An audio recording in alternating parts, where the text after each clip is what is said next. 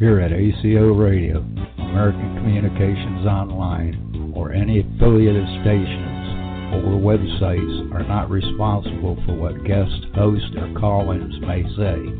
All programming is intended for informational and entertainment purposes only.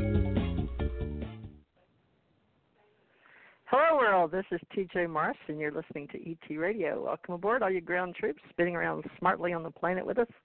We're called Terrans in this world of reality or non-reality.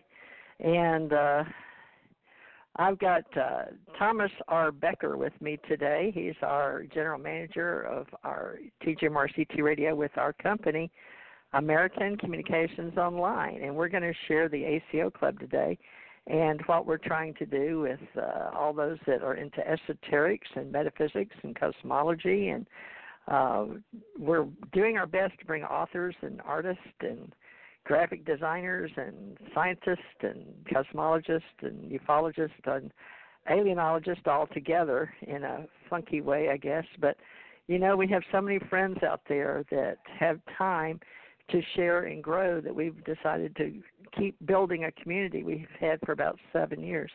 But we're waiting on Dr. Rick Miller, who is a wonderful metaphysician, very well-versed, very well-known, and he's going to be our Albus Dumbledore for our group. I'm not sure that you are Harry Potter fans or not, but Professor Albus Dumbledore was a fictional character in J.K. Rowling's Harry Potter series. So we're writing our own called the Allied Command Organization, the ACO in our little group. We're not of the Gryffindor house, but we might as well be. But Professor Dumbledore was head of Transfiguration Department, headmaster of Hogwarts, and blood status was a half-blood. And so he had a wand and a lengthened wood core, a 15-inch diameter elder. And we're going to talk about fun things to do and how we do what we do. And we're going to hopefully set up some webinars in the future, whether we use Zoom or Skype or we don't know yet. So the best way to do it. But I still don't see Dr. Rick Miller here, Ahmad. So Thomas R. Becker, also known as the Mad Painter, would you like to introduce yourself since you're here with me today while we're waiting on... You just did that. I haven't talked about you yet. Being an author, an artist, and all that. So tell us about you. Yeah? Tell us about our magazine stuff we're building. Yeah, I'm just inquisitive. I touch on a lot of subjects. I call myself a generalist. I don't specialize in any particular field, but I'm interested in quite a few fields. And I am putting together a magazine for the American Communications Online. Right now it's mostly covering space, but we're going to branch out into metaphysics, spirituality, the mind, and all kinds of other subjects too. And we're going to offer it up every, it's going to be bi-monthly, so that's 6 magazines a year. And hopefully help fund us being able to pull off a conference sometime in the future. Was that Rick calling in?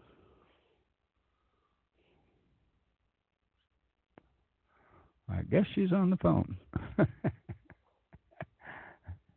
But I think it'd be interesting. I also do radio shows myself at another station. And I'm a general manager over there, too, at Revolution.radio. I do have books out there on Amazon under a Mad Painter. They're not all that great. They're self-published, but it gives us a few ideas. And I am an artist. I especially like graphic arts. And the magazine is going to be full of graphic arts, too, that I've created. If you join us as a member, you can submit articles and artwork, and we'll consider putting them in the magazine, and might get a little notoriety out of it. Are you back yet, TJ? Notoriety? Yeah, there you Yeah, go. I'm back. I've tried. He called in and he said they wanted a PIN number. I'm like, no, the guest called in 347-945-7207. I don't know why they'd be wanting to ask him for a PIN number. So he said, well, call me. Yeah, it doesn't make sense. So he must have punched the wrong number, but I don't understand why, but that's okay. I'm trying to call him now. Let's see if this will let me on the... Yeah, I like Dr. Ram. I've had him on my shows a couple of times. Great. It says call failed. Well, let me call him and see if I can get him to get on his Skype. Let me tell him, for some reason they're not letting him on. It says dialing. Well, hold on. You can pass me his number in Skype and I can call him. Hey, Rick, we can't get you on.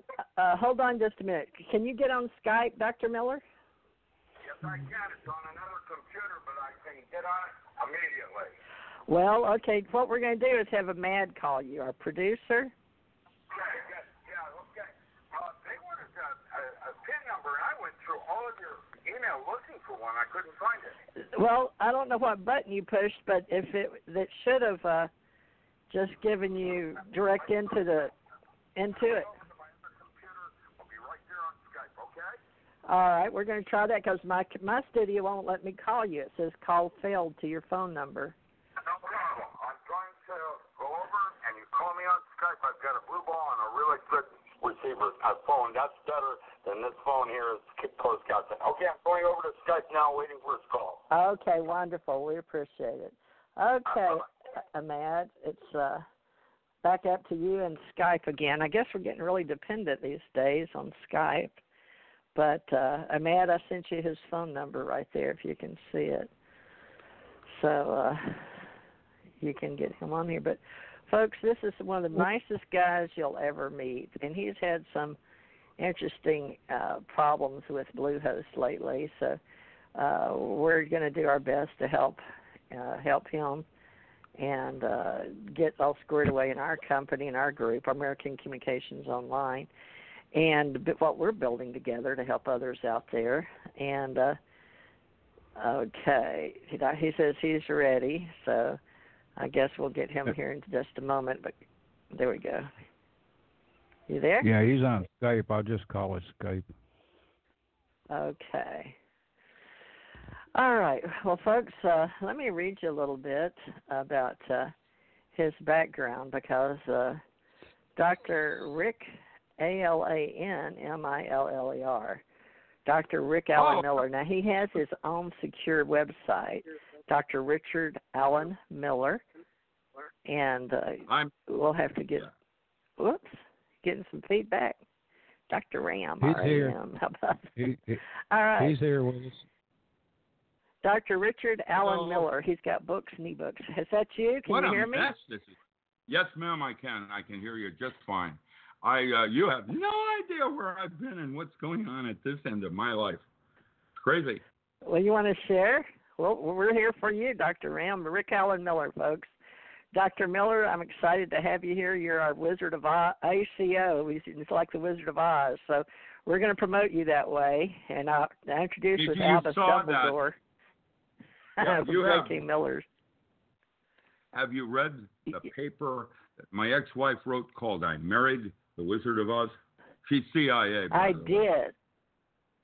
I did. I know that. I have it. You know why she wrote that paper? Because back then, those keywords were used as a way to get higher on your ratings on the internet. It was a coding. And so by using, she did that not for me, not for historic, so that she could have those keywords associated with her. Welcome to the world. Well, she's very famous too, Dr. Wizard. This is actually the actual doctor that Iona Miller, very famous woman on Adventures in Parapsychology, Paraphysics, and Metaphysics, wrote about I Married the Wizard of Oz. She married Richard Allen Miller. Yes, she did. She married me so that she came into the end of that. She didn't come in when I was doing the research. She came in right as I was winding up and moving into the country to become a dirt farmer. Oh, for the botanical part of your business. She came in 77, and I left and I quit in 82 when I moved to Carlton, Washington, in the middle of nowhere, up in the middle of nowhere. And but I had been doing it since 67. Oh, that's good. That's when I started, had my first clearance in 67 with the government and through NASA. And let's start there. Let's start back. Now, her paper says, I'm looking at it right now. I married the Wizard of Oz, Iona Miller.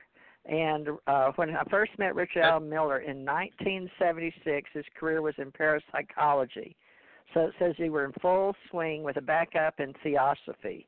Do you still? But you said your interest was in metaphysics, alchemy, magic. So she said that paralleled her own. That historically, what happened on that historically was that when I came out of grad school, I was assaulted by a bunch of different lodges, Bohemian Grove, and the list goes downhill from there.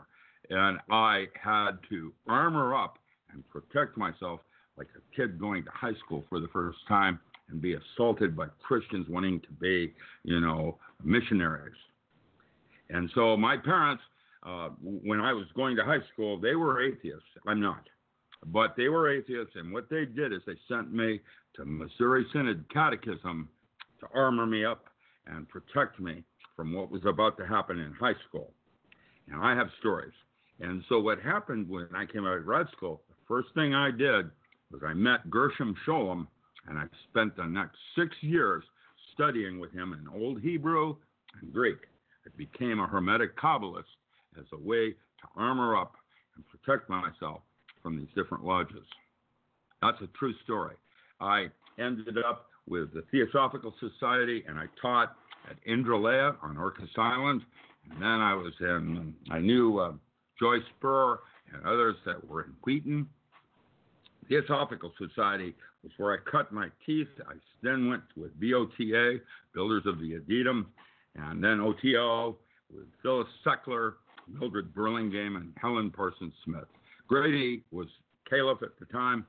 I started writing for Green Egg in 1970 when Tim and Morning Glory were starting up the Church of All Worlds. Well, right about that time, then you got into Beltane occult books. What's that? Say again. You got into, you have such a wonderful background, especially to do what I've asked you to do with us today for our club, for our authors and metaphysicians. But you also had your own.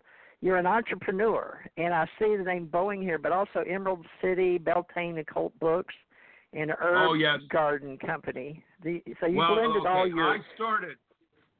I did the bookstore to give me access to the types of books that I needed to do the paranormal studies.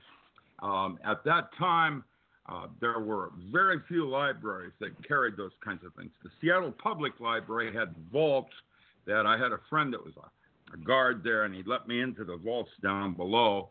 And I found, for example, Crowley's Stella of Revealing is held in the Seattle Public Library. The other things like King Tut started at the Seattle Public Library. It was a wonderful treasure trove for someone like me diving into the vaults. Old things that people had never seen. They were stuck up on shelves just like in the movie. And I made it. Yeah, that was me as a little boy. Seattle, when I was in high school, we used to go down to Pioneer Square and climb into a manhole cover and go down into an underground Seattle that had been buried since 1901 when they had a giant earthquake there. And today they have tours and they call it the Seattle Underground. That was the title of one of the radio programs I did, was called Seattle Underground. I started at KTAC in Tacoma, moved down to KMPX out of San Francisco. That was the first underground radio show where we could play, Iron Butterfly and Inagata Devita. when I was a scientist, I was on the edge, all the way down. Crab radio, KRAB, broadcasting at 800 micrograms, somewhere up in the redwoods, up on Venus, where we left no left turns unstoned. Left stones unturned. Oh, it was an introduction to the Rolling Stones. Scrambling everybody's brain. That was.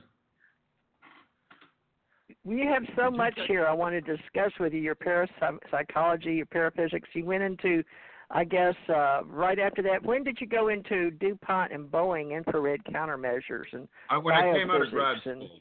Yeah, when Boeing was the first job I got. That's what brought me back home from Delaware, where I was at Newark and the University of Delaware when I did courses at Princeton and MIT. I got to meet Charlie Muses, Dr. Charles Muses, Edward Everett Horton. I had Roger Penrose at Princeton. I had all these incredible Nobel Prize winners. They dialed them all out for me. That was old man DuPont. And then I wanted to come home. So Boeing brought me home, and I started with MASD. And when Boeing lost the B-1 contract, there were like 30,000 PhDs that hit the streets in one day. And they had a big poster, the last person out of town, please turn off the lights. And immediately, Jerry Pollack reached out, hired me on the spot, and started working in anesthesiology under Ray Fink, who was in research on fourth floor for anesthesiology at the UW, working under John Banica. And basically, I did all my paranormal studies in those laboratories. And when I was called out, it would either be China Lake, Stanford Research Institute. That's where I met Andrea Juharich. He became one of my model teachers. And I was, unfortunately, the one that caught Uri Geller cheating. And when I did, it took all of those studies in bending spoons and stopping watches, threw it out the door. Juharich is possibly one of the finest scientists in history that I've met. I was incredibly impressed with him. Of all the different ones, Dr. Stanley Krippner was my mentor. I had written a paper in 1970 demonstrating that Carolean photography was a secondary emission of electrons. And that got me invited to present a paper in New York City, where I got to meet Edgar Mitchell. And then I was at Mission Control in 1971, still working with anesthesiology at that time. Boeing, I think, lost the contract in 69, and I started working in 69 or 70, right then and there, in anesthesiology. And I worked all the way through until I left that university, probably in 81. 82, I moved to the country, where with consciousness, and frost line started at 3 feet, and we'd get 6 to 8 feet of snow every year, and you have to go out the second story window to shovel the driveway, that kind of thing. That's a long time ago. Well, do you feel like when you were with Dr. Stanley Krippner, did his work in parapsychology or have anything to do with your Navy intel and helping? Yes, because I want to get into this X-Files. Yes, he's the one that introduced me to Seal Corporation out of Amherst when I was in anesthesiology. Oh, he did? I didn't know that. Yes, ma'am. Ooh. Yeah, he was at that time. Okay, so he is a big player. He is a big player. I didn't know for sure. Way bigger than anybody had a clue. He was the bottom line, as a matter of fact. While he was doing Saybrook Institute, for example, and by the way, they just removed his behind and his offices and his desks this year. It's a travesty what they've done to that man. Travesty. Just like Jerry Pollack. Pollack, today, his laboratory last year, where he was doing all his water studies, the School of Medicine, not Department of Anesthesiology, which was, he was emeritus, but School of Medicine, broke his laboratory down into 3 offices for new anesthesiologists coming in. And Jerry lost all his toys. And that is the bottom line. for physicists. They're toys. That's how you can do something or not. Well, Dr. Stanley Krippner, he's way up there in age. You wouldn't know how he's still alive, though, right? He still has a Facebook. Yes, ma'am. He comes here every year to do the Shakespeare Festival, and he'll spend time with me reminiscing. I was down in Mexico in 2014 with him, the big consciousness conference, where I met Eben Alexander and some other people. He's still active. He's getting old now, and he is the nicest, most gentlest man I've ever had the honor and privilege to know. And he's probably responsible for who and what I became. And now I'm just getting old. He likes Shakespeare. By the way, I have a degree in English literature from Washington State University. As a third degree, I got my Bachelor of Science, not Bachelor of Arts in Science, in Physics. But I did an undergraduate thesis. I also got a degree in mathematics and English literature. I met Ruth Sloanham at Pullman, and she so inflamed me that in 1960, when the Seattle World Fair was there, I used to sneak out of high school and try to watch Laurence Olivier do Hamlet at the Seattle Center. It was incredible. There were as many ways to sneak into that. I had them all down, man. And I, as a high school kid, now all the teachers knew what I was doing, but I became inflamed with the Bard. And as a result, I have a degree in English literature, Romantic period. Yeah. Well, this is really good for all of us. Thomas R. Becker is a mad painter. You know him from the other Revolution.radio. He's been a friend of yours for years. Do. Yeah, he's here. Mad, introduce yourself and talk for a minute, if you will. Got any questions for Dr. Ram, as you call him? I already introduced myself. How you doing? Nice. Pretty good. Oh, man, it's just like old times. Only you mentioned this is the new times. you mentioned catching Uri Geller. Didn't he just do that in order to get a little trim from the women? Yes. As a matter of fact, what happened was he was the real deal. He could do things. But the problem was he couldn't do it on demand. And so he started cheating. Huh. Yeah, that's the way I heard it. That he was actually once I caught him able doing to. That, yeah, he faked it. Like Kalugina, some others. You say I was real good, and I'm looking for variables that most people couldn't have even. How do you isolate the variables when you're dealing with psi phenomena, or telekinesis, or a bending spoon stopping, which is these old ladies that were rich, huddled around him. He's real good looking. And bend my watch, break my watch, that kind of thing. And he started to cheat, and I caught it. And that took all of Teilhard's studies and threw them essentially out the window. And Teilhard is a brilliant, in my opinion, was he was one of my teachers.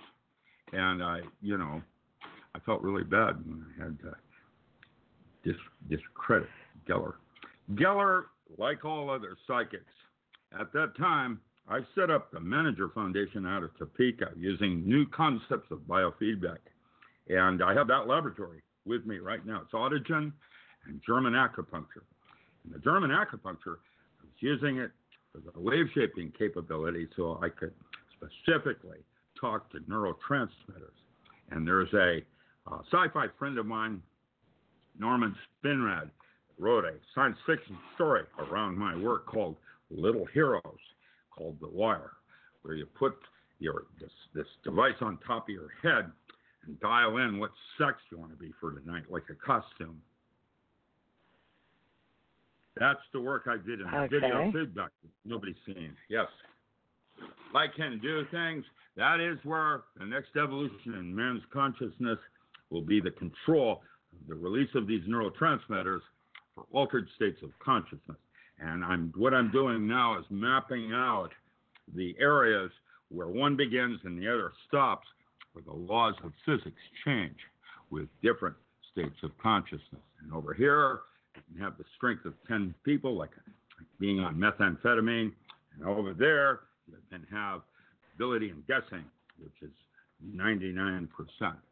When Llewellyn, Carl Wojcicki, held the Gnosticon, and Duke University came in, foundation for the study of man, to do a test. They brought in Sybil Leek and Gene Dixon, others, famous psychics, James Hurtak, and I won it by 3 orders of magnitude, demonstrating the physics that I had developed for Navy SEALs on how to think with the gut. When you think with the gut, you do not make mistakes. You're working with purpose, and everything that happens, including getting shot, is supposed to happen. And that, when you go to the upper brain, it comes in with logic, and you start to have a second, third opinion of guess at what's the right thing to do. It is always the first thought that comes into your mind is always the most correct one, always. And that was what made. How does that relate? Super. I'm sorry. Go ahead. Go ahead. Finish that No, thought. please, yeah. I was wondering, you just mentioned the neuroscience, I guess one might say, but you mentioned new concepts, but neuroconcepts of the biosphere, or the atmosphere. How does that combine? You were teaching all these Navy SEALs how to use their higher mind, I guess, but can you help us, because the biosphere with land, sea, and atmosphere, and I'm sitting down here next to Hurricane Barry in the panhandle of Florida, and not knowing if it's going to hit New Orleans or we're on the nasty side or on the east side, but biosphere and the mind, I would love to maybe put you on the spot here, There is Dr. a Rick, relationship. Yeah, there is a relationship to that in remote viewing, and the Soviets and the military, our military, do use that concept that came out of Prague and Czechoslovakia, has to do with cosmobiology. It is the next stage relating astrology to astronomy, and now the Prague Czechoslovakians, back in 1970, Ostrander and Schroeder had published a book called Psychic Discoveries Behind the Iron Curtain. And everybody got freaked. Back then, we knew about aliens, but we were more concerned with what Russia was doing. That's the fact. And so they used me in that regard. I did a tour at Broom Lake. I did a tour in Antarctica. I've been all over and seen krill at level 8. I've been there. But what was most important was Prague and what they were doing. Russia back then did not actually have technologies that they do today competitive to the United States. But Czechoslovakia was even beyond what we have today back then. And Dr. Milan Rezel was the one they had me debrief after I had done mission control. They gave me Dr. Milan Rezel, whom my ESP book that was published by Nick Begich, that was basically protocols on how to relate hypnosis, depths of hypnosis, to extrasensory perception. And back at the time I was doing that, both of those terms were considered pseudosciences. Today, both of them we call ESP instinct, and we call hypnosis, for controlling pain. And I'm telling you, I was always ahead of the curve. It isn't about me. I am a lead scout for humanity, but none of my thoughts, in my opinion, are original. I have built on other people like Roger Penrose. Penrose had written this paper, the textbook we did called The Geometric Universe. And I have just recently published the dodecahedral universe, building on his work. Now, is my work original? Well, yes, the diamond body and the work I did in video feedback. At that time, it was Stan Tenen and some others that were doing the Meru project. But my project was independent, and it was Buckminster Fuller that hired me to understand and translate Bob Marshall. Marshall was a idiot savant. He nobody could understand him. He was a heroin user out of down there in Fort Bragg, Fort Jones, somewhere in there. And he couldn't, people couldn't understand him. He was a true idiot savant. They brought me in because I'm a functioning savant. And what I did, he wrote everything out on a yellow tablet. And let me give you in chapter 3. Chapter 3, Riemann, mathematician, challenged the mathematical community to come up with an algebraic expression for recurring primes. Now, nobody's been able to do that in over 100 years. We put one number in, it comes up with 17. Next number in, 19, 23, that kind of thing. And so on base 10, Marshall visually threw it out on a piece of yellow tablet, a cone. Then he did spiraling numbers, 1, 2, 3, 4, 5, going around, and a cone going down the cone in a different pitch in the opposite direction. And you could draw a straight line through it. And that was his solution to Riemann. Now, that is brilliant. It's beyond anything. And there's a whole book where I had a group of hedronists. These are sacred geometry experts that were edited by Dr. Lenny Time, and that will be the Marshall papers. And let me tell you, there's some gems in there about sacred geometry. Now, that's one of my books, the manuscript. It's sitting over there in a pile. I don't have the money to publish it. I've got many more. There's one called Spook Central on the work I did with MRU and Carillion photography. You know, that Carillion photography paper I did so stimulated Dr. Bender at Pullman that he ended up building the first MRI based on my disproving Carillion and his work, the Russian stuff. That's what got me to SEAL Corp. Then once I was doing SEALs, I did so well with them, SEAL Team 1, SEAL Team 2, SEAL Team 3. They then moved me to MRU, and that will become the Spook Central. I have another book called The SEAL Reports on the 12 reports I did on how to develop Superman using biofeedback. One of the chapters, that's in Power Tools, using a didgeridoo, I used continuous breathing techniques to change your perception of time. And now your martial arts becomes paranormal. You have the precision of Tai Chi. I had studied with Chan Te Chung out of Canada. He came down once a week and taught Tai Chi in Dr. Bestier's naturopathic school upstairs. And I was doing my herb company, working for the military. If you don't think I had to do Tai Chi, he took me aside. He said, "You're special." I had 18 years of Hungao, Northern Shaolin. I studied with John Leon, Bruce Lee. Was one of the kids in my class. There were 4 students. There was Bruce Lee, Skip Ellsworth, Fred Williams, and myself. And I got really good with Hungao. And then when Chan Te Chung taught me his secret, I was able to be world champion in double sword, which is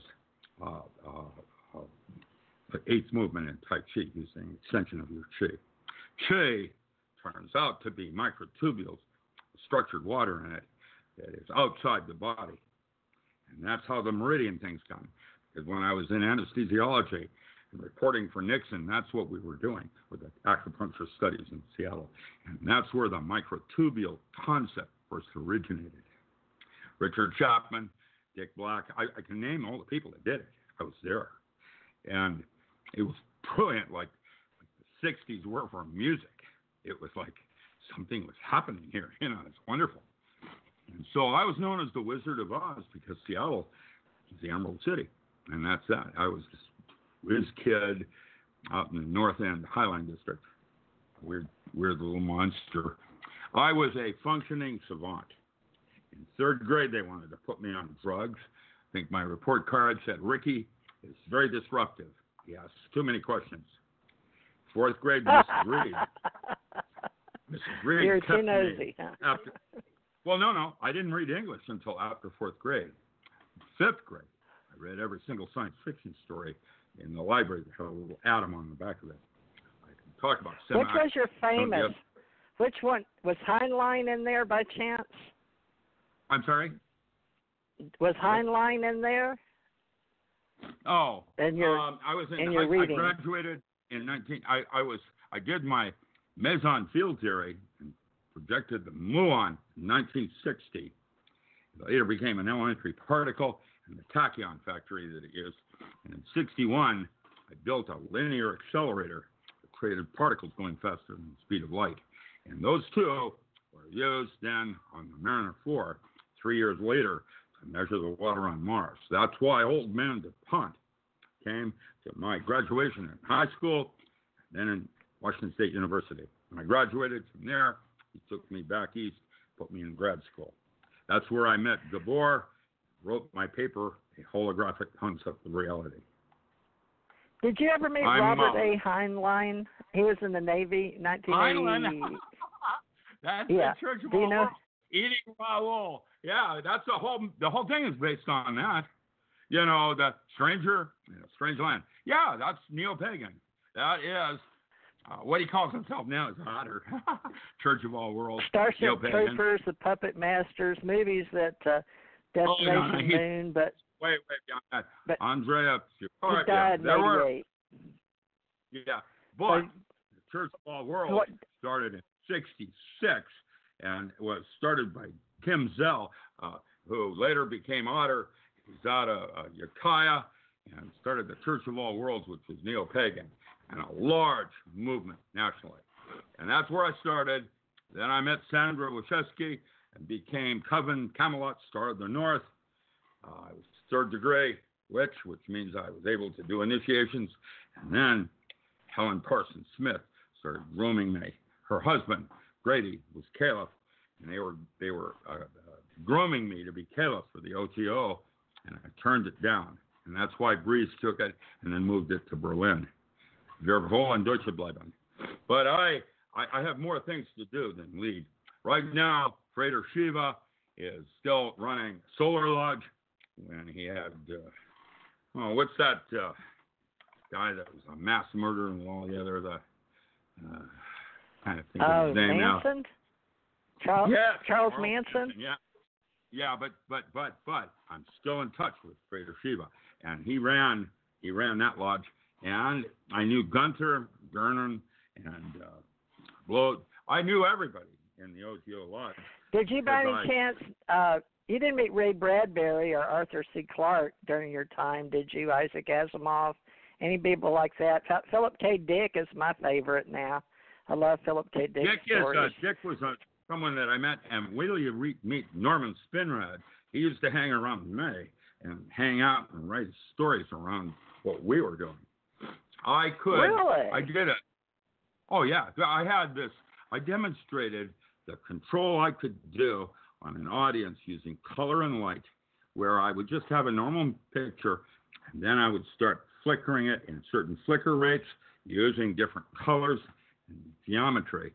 And what would happen is I could, at will, within 10 seconds, make 90% of the audience all stand having to go to the bathroom. I had that kind of control. And those were written in 3 unpublished books that now exist called The Diamond Body, Electromagic, and Yogatronics.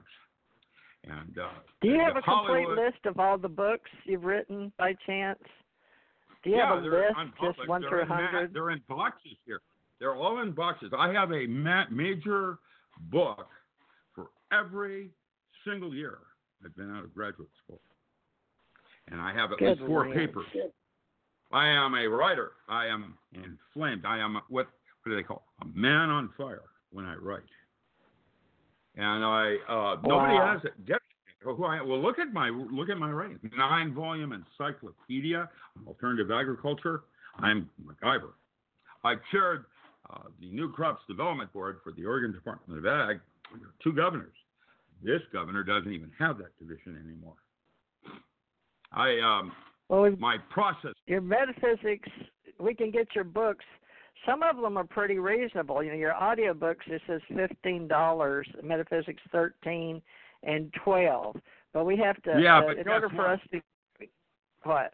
Each one of those has a gigabyte of old manuscripts from when I taught that course, so that you can go into the original sources and come to your own conclusions on my metaphysics. And what I want to do is teach again, a type of Dumbledore, Eric classes? Fromm University. Oh, Are well, you going to do it? online. You can do it online now. You know, a lot of people teach online, and we can still see your face or your PowerPoint. I taught those using the well out of San Francisco, and I dived into IES, Interactive Educational System, in Humboldt in 1990. When PC Link changed to AOL. Mark Hume hired me to set up all the metaphysics download libraries and teach it. The class was accredited at Harvard, and John Mack took Meta 3 and started his alien abduction studies. And I told John at that time, you know, that he's not going to prove the existence of God, but what he could do is treat the common melody. Targeted individuals and alien abductions is a metaphor for something happening on a more archetypal level. And when I said that... I've noticed... Go ahead. Go ahead. I was in Florida, in Homestead, when the Bramwells, a very famous case that Mac worked with, I was there when she was abducted. And how I stopped the abductions, I put a camera on her bed. And there it is. You can't prove the existence of God because they're way ahead of you. But what you can do is treat the ailment that they're all experiencing. And targeted individuals is probably archetypal.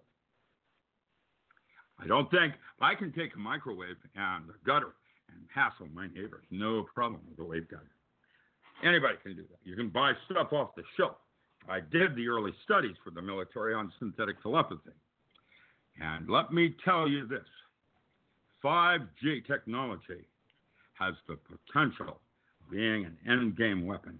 And when I say that, it's Merlin that said it to Arthur when he said, anything not specifically forbidden is mandatory. If it's possible, you can count on it. Because it's all true and more. And that's a fact. So if you believe in aliens, how could you not? And Holly would, if she could. That's what Holly was made, as a magic wand, transform everything. That's why they used it as Hollywood. Now, you know, I have to tell you something. 3D printers didn't exist until a replicator was in your mind's eye. What makes something real is when you can see it in your mind's eye. It's not physics. Physics changes every 20 years. I'm a physicist. I block both worlds. I know for a fact. Can I ask you a silly question? This just came up for me, and I know this is going to be a silly question. A man may laugh at me. Don't be that way. Just that. Okay. Well, what I was wondering was, you know, the gentleman that was just passed. He was in a wheelchair. I'm gonna play a little mind game with you, and he was better than Michio Kaku, and he wrote. And Big Bang Theory had him on as a guest, and he could speak, but he couldn't speak. The great theoretical physicist in the wheelchair. Yeah, from MIT. But the problem is, there's a bunch of us out there. We are lead scouts. So I'm not a big deal. I have highest IQ measurement in the state of Washington, but guess what? How they discovered me was really weird. I signed up for a reaction test. They wanted to know how fast when the light turned green, your reaction time would be. And what they found out with me was I was paranormal. I was knowing when the light would change just before it would. I was doing. Well, are you called a theoretical physicist? Are you considered a theoretical? I'm an experimental. No. I'm an experimental physicist. That means I'm a genius with my hands. When I build something, it works. That's what I was best at. I built a linear accelerator. You went to MIT. How many courses do you have to take in order to be a physicist at MIT? You went to MIT. I was at the University of Delaware.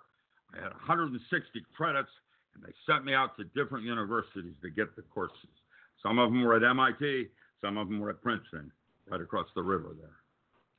So I went all over when I was at Delaware. I worked under R. B. Murray, who was a Nobel Prize winner in solid-state physics. That's where my master's came from. And, dealing with event horizons, precursor waves, and all kinds of lattice defects. That was one of the things I did when I was at the University of Chicago.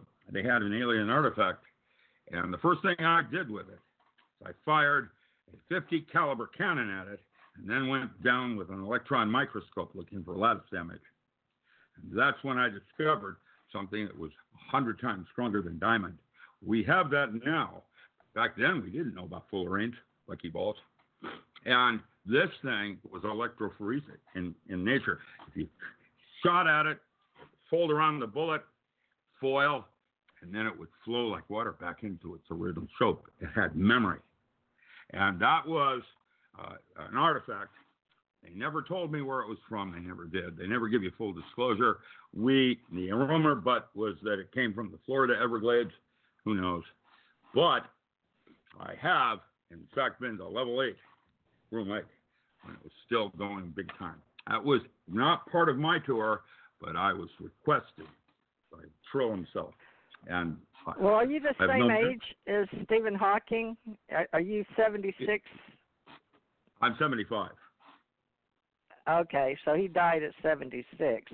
But I'm sure we're going to keep you around a lot longer. I'm planning on dancing on everybody's grave.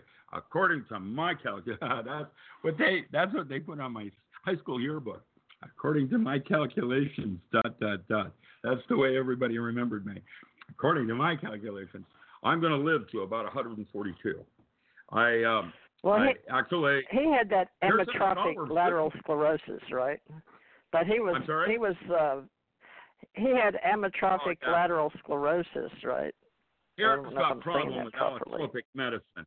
Allotropic medicine is one size fits all, and that is incorrect. Oh, okay. I watched my little girl die of leukemia in my arms, radiation that they gave her trying to cure her when she was 15 years old. And I have no respect at all for most doctors. What they want to do after you're 65 is put you on scripts, put you over in a corner, so you're recurring 4 times a year, and they collect from Medicare. That's allotropic medicine. What happened to the doctor? Come to dinner, because he was your surgeon and saved your life. Art Cronin, saved my arm. I have a bionic arm. It is 4 inches shorter. There's no bone in it at all. Most people can't tell that I don't have a real arm. Actually, I can't pick my nose with it. It's really bad. But the Amish showed me how to blow my nose with my finger. So, I'm good. But, sorry, I just move right along there. You won't get half of what I say, but I'd have fun with you. I have titanium in every single limb in my body from some of the places I've been. Are you serious? I do too, but not. I just have it in my neck. So where do you have titanium? I used to write Mondo 2000 with Madame Moo. That's how old I am. I used to write for that before it was High Frontiers and later Omni. Mondo 2000 was Are You Serious? Now here's the editor. Yeah, I forgot about that, huh? I'd love to learn more, and I really believe that you are definitely one of the best teachers we have, and you're very gracious with all your sharing on these radio shows, and I'm very impressed how you keep up with your life, and you've already done at least one radio show today, and you're going to be on Jeff Rentz soon. Did you want to mention something about... Yeah, Rentz is going to be a special show. Andy is a remote viewer, retired, living in England. And his predictions, in my personal humble opinion, are the best I've seen of anything in terms of, who's the guy that does observers, suspicious observers, others. He's very, very good. And predicted the California events.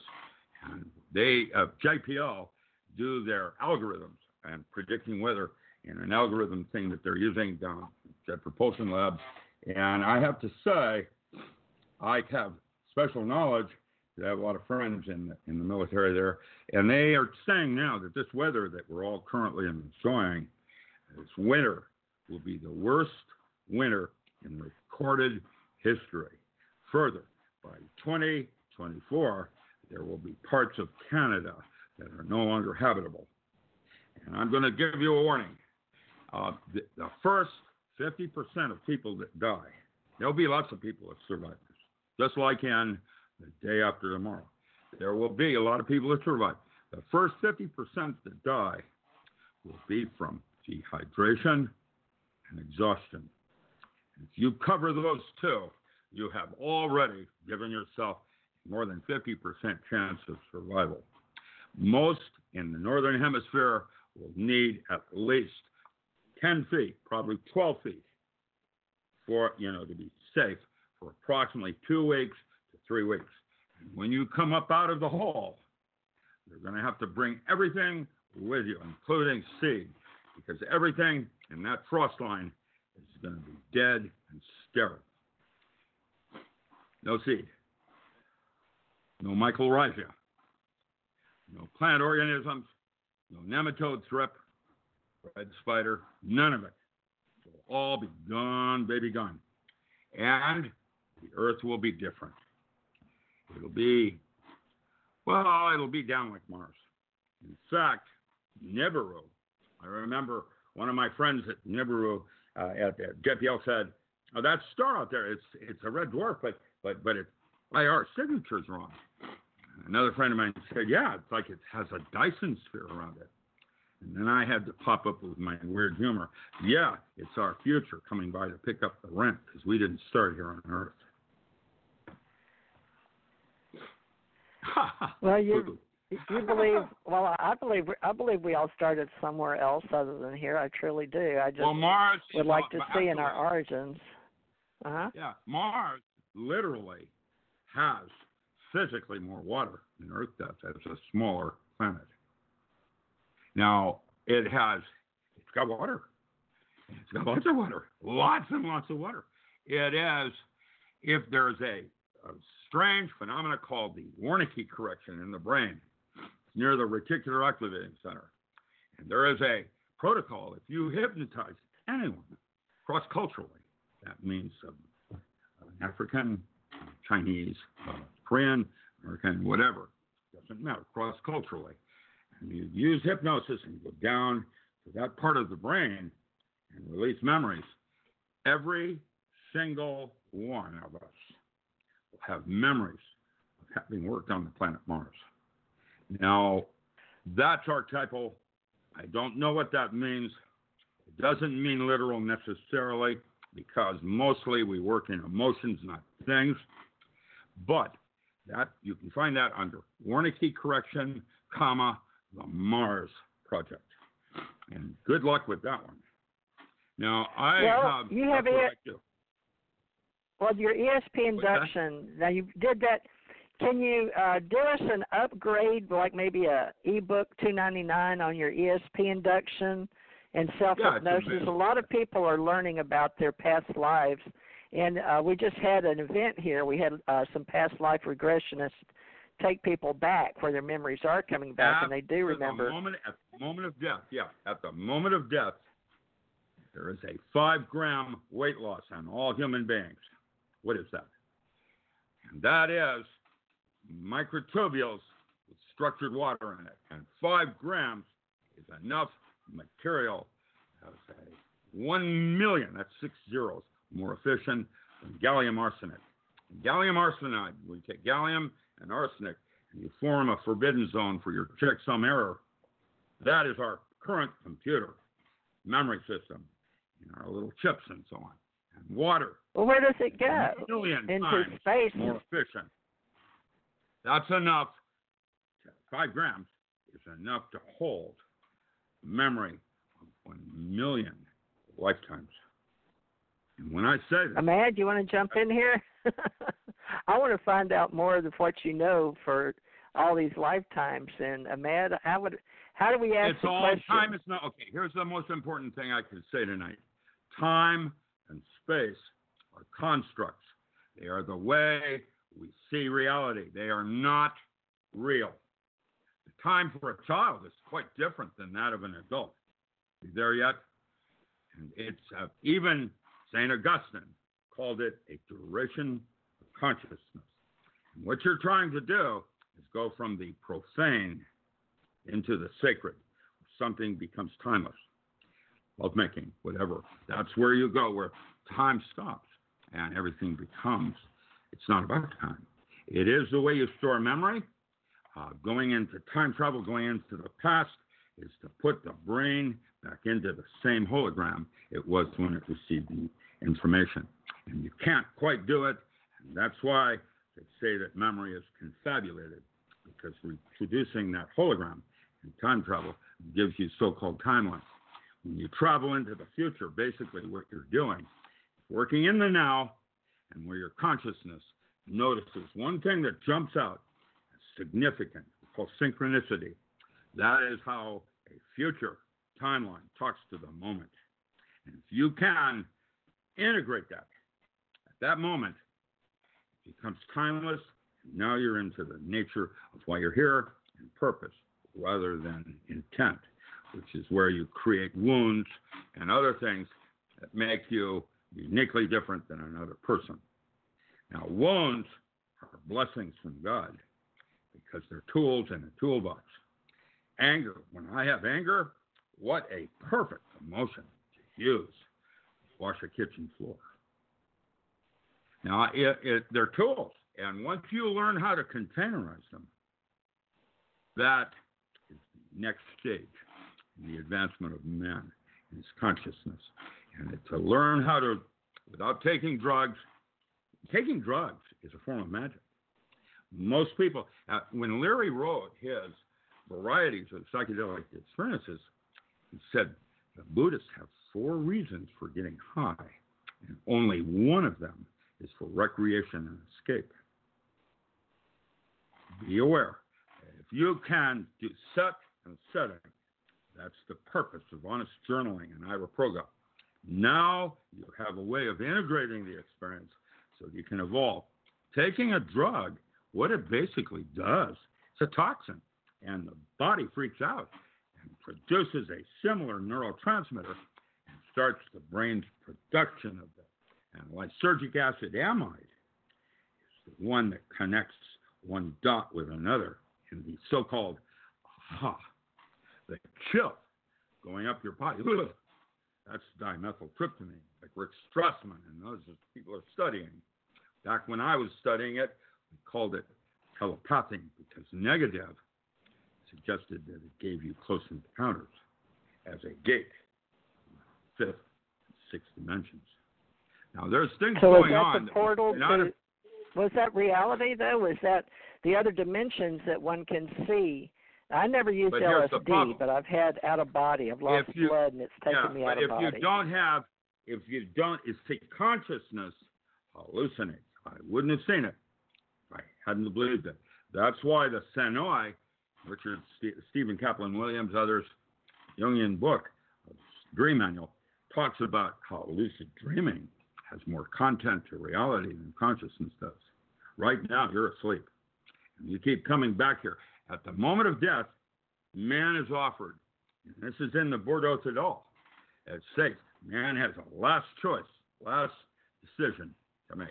Does he go through the tunnel of light, that Kubler-Ross and others have talked about? Does he go into the blue light? And the blue light is getting off the wheel. And the tunnel of light sounds an awful lot like the birth canal. As a metaphor, that's Gregory Bateson. What is your metaphor? Serve your paradox. So I have a couple of I want to ask you, Mad, you got any questions for Dr. Rick Allen Miller? Not really. I fully agree with 95% of what Dr. M says there. I've had him on quite a few times because I do agree with him, and I go check out his videos and stuff. I've actually read a couple of his books. I highly recommend Power Tools of the 21st Century. That is an awesome book, and y'all just need to go check him out. That's all I know. Do that shameless self-promotion. Thank you, Matt Boehner.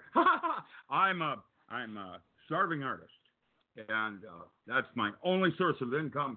And when I closed down Amazon because they were bootlegging all my titles, I only had one source to get my books, and that's me. And so they've hacked the website. I have no income. And basically, I'm putting my site up again. Theresa and others have given me some very valuable tools regarding Bluehost and some of the other problems I'm encountering.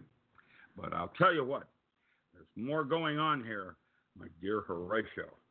And I have no clue, because when I encounter something smarter than me, it creeps me out. Well, let's talk a little bit about that. You feel like it's an artificial intelligence or some code out there, and we know that it's like everywhere we go, and even shopping, computers, everything seems to be run now, our money, our banks, by computers, and people don't even trust their own selves. And I've caught myself saying, because it's in the computer, or that's just the way it is. Okay, when I was in high school, the person that beat me out in the science fair nationals, in science fair, I made it to nationals. I went to the nationals. I came in second. I was always number 2. I was never number 1 in anything. It's the truth. It's the truth. You know who beat me out was Robert Strom. He had a computer called Univac, and it was a relay system. And I was a high school kid, too, out of New York. And what I did is I got very interested, and I wrote my first science fiction. And it was basically like the Forbin Project, where this computer had all the knowledge of some of man's knowledge at his fingertips. And they turned the switch on, and they asked the computer the first question, is there a God? And the computer, without hesitation, said, there is now. Read it and weep. That's what Kurzweil and others are quite concerned about. And you should be.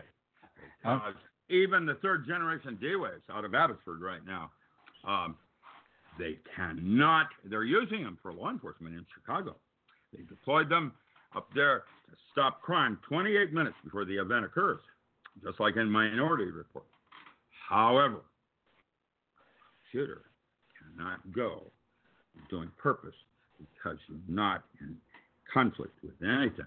It is the wounds and working from a place of wounding that creates intent. And if you work from a place of purpose, you are essentially invisible. That's a metaphor. A place of purpose. So this gives us our visibility here in this 3-dimension, or I guess third-dimensional world, or that one that we call reality versus one that we create. Do you believe that, like many people say, that part of us is kept in the Akashic field, or where do you think the majority of our memories are stored? Is that a bona fide question? I mean, I'm asking in the multiverse, in this structured water that leaves and goes back into the multiverse, and it's part of one chapter. It's called Time Travel. It's called Time Travel and the True Nature of Cavitation. It is a membrane where a drop of water hits a pool of water, and the drop of water goes into the pool of water, and what does it pops back up again. Quick, but that is no longer a drop of water.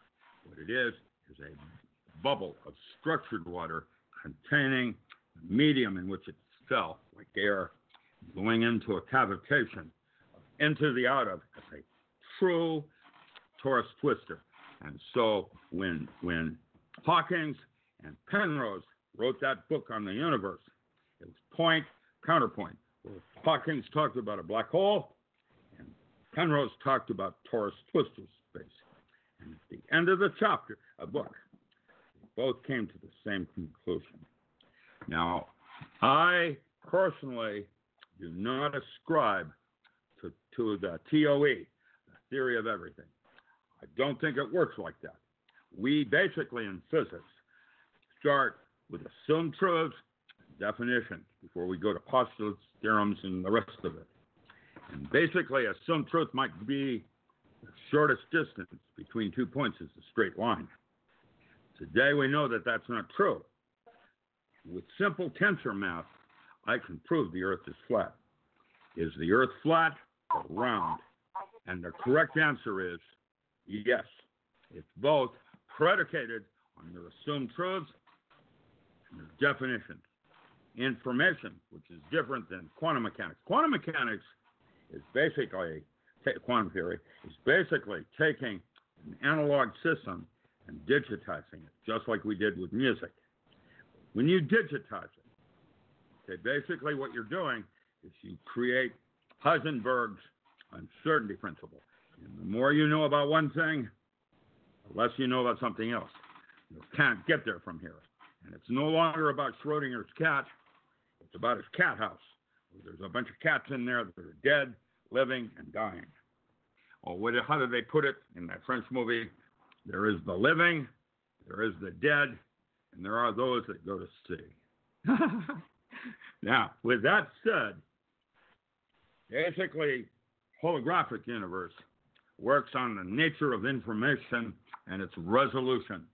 And that's where Dune came in with the Bene Jesuits. You have the IQ, which is the physical plane, and above that you have the EQ, the emotional plane. How you feel about the physical plane. It has more information, like a fractal. Mandelbrot, Julia or May pattern, it has a generator. It generates out in quadrants in terms of dodecahedral universe, which is what I wrote about. I have the math on how it is, and today, new directions in mathematics using the multiverse deal with string theory that's tied in knots. It's called knot theory, where plasmas do not interface with each other, and you can have a bowling, squeeze it this way, and the universe moves that way. That will be Kaufman in his mathematics. And with that said, none of it's real.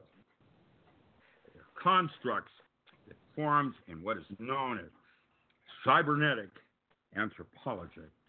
This is the idea of memes and the idea of tribal, where you have groupthink, which is different than singlethink. And so the way Chicago is laid out as a city, with the slums over here and the shopping mall there, sets up a music standard that's quite different in Washington, D.C. and the jazz that they play there. It has to do really? with thinking. That's music. This is Laughlin, the Aquili, and McManus, in a monumental book I taught on magic, metaphysics, and the old metaphysics things.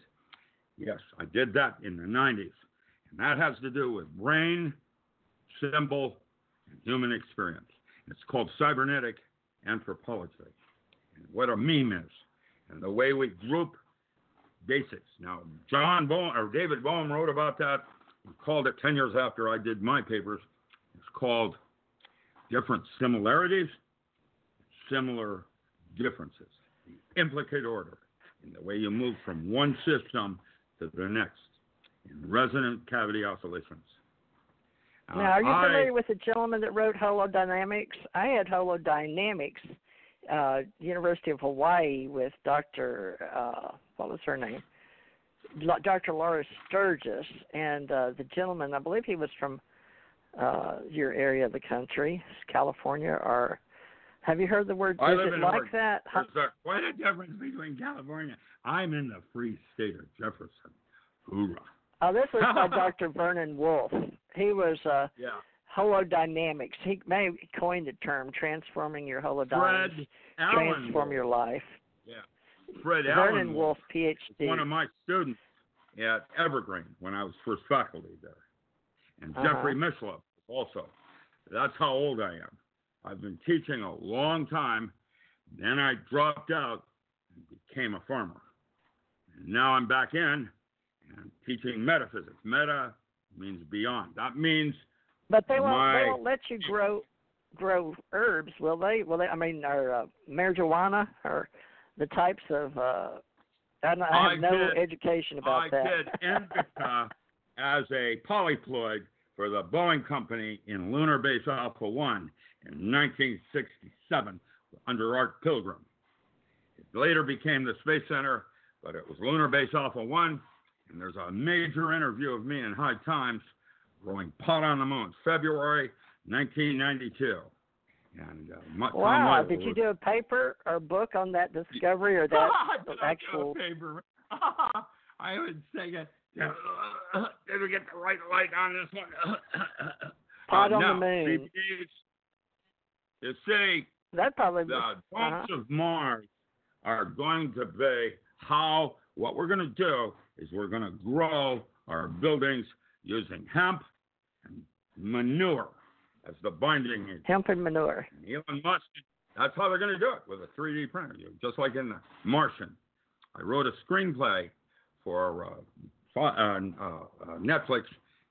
They wanted me to do one. It's called The Domes of Mars, and how we live on other planets where they're way more hostile, using hydroponics and other kinds of vertical aquaculture. Harmonic system. I did the first hydroponics under Art Pilgrim. I'm old.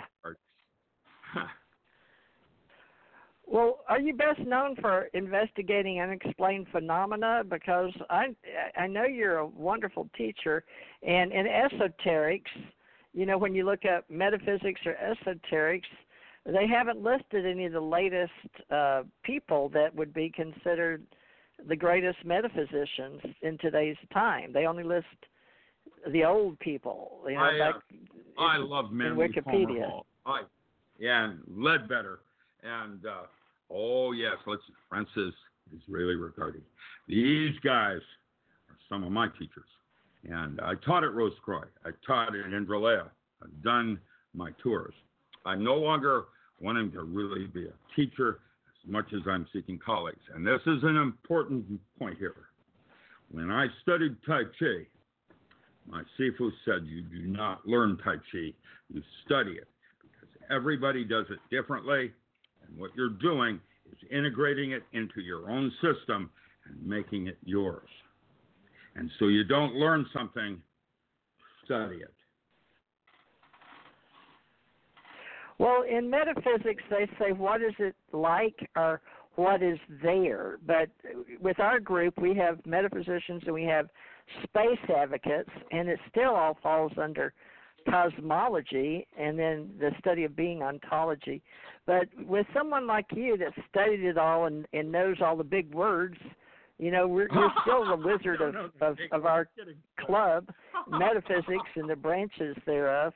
So I guess we should start probably with asking you to help us formulate some course instruction at a good price so these people can purchase them and put them on their computer and study them, I guess. I don't know. How would you told us we needed 60 people. Well, instead of bringing you over here physically, how would we set up these courses with you? And Ahmad can help me, but to set up webinars online. We'll do it as a Zoom or Skype, and we'll record it for sale for those that make videos out of it, and then we'll edit those where we add pictures and take my face talking out of it. That's how I want to do it. And and the kind of artwork I like is the new software where, as I'm talking, somebody's drawing artwork and moving across the board, so you see the ideas I'm doing conceptually like a comic book. National Geographic Children in England just asked me to submit some articles, and what I did is a manga comic on structured water with Aqua Girl and the Lost Secrets of Water. And there are a bunch of Snow White. Yeah, that's what I do. I like to work with children. I like to do comic book studies like manga and adventures of where you learn the physics, like you would from Radio Shack or some of the older science magazines that I like, Boy Scientist and Boy Mechanic. You do it physically and with exercises. How does Aqua Girl get to the top of that tree? And we talk about capillary action and how the structured water part of water. Water is not just H2O. There's deuterium. And in fact, the entire sea between Australia and Antarctica is mostly deuterium. That's where they mine it. And there's tritium, which doesn't last very long. And then you have Old Man Willard and some of the original people, Reich and other Reich, that talked about structure in terms of molecules, where they group H3O7 with a free radical ion. That's 3 water molecules that are clustered with a free ion. That's Willard water. And then you have Jerry Pollack in the 4th phase of water, where you have hydrogen peroxide with a 3rd hydrogen molecule that joins, so it's H3O2. Now, water has many different phases. Phases on Mars, quite different. And what we're learning now is that copper and carbon have similar. You have the fullerene thing. That would be my next set of comics. After I taught them structured water in about 7 different comic books, then I would move to fullerenes, showing how carbon does the same thing. Carbon bonds with itself till it forms nanosheets. However, carbon also, when you have 60 molecules, forms a complete ball. And the spacing between the molecules is 1.4 nanometers, just wide enough to take a single water molecule. And when water touches anything, it has memory, which means it's completely surrounded, and that's what makes fullerene the best antioxidant the world will ever know. It will go in and take out radiation. The Ukrainian studies, they made fullerene waters, and they gave lethal doses of radiation to rats, and 95% of them survived. Put deuterium inside it. Now you have a weapon, because Lockheed developed a teleportation laser with Carnegie Mellon on a trigger mechanism. And what you can do is you have that's a new weapon being deployed everywhere. It's a tactical thermonuclear fusion bomb using carbon and deuterium. And when you watch Building 7 fall in free fall, and a 1,000-foot, 17-foot steel beam falling and dissolving into vapor, that is where it was first deployed as a beta. And now Soviets have that. It's using it in Golan Heights everywhere. And the bad news is the precision on that one is 1.4 nanometers. Every single thing we do has a good side and a bad side, because that's what man is, polarized God.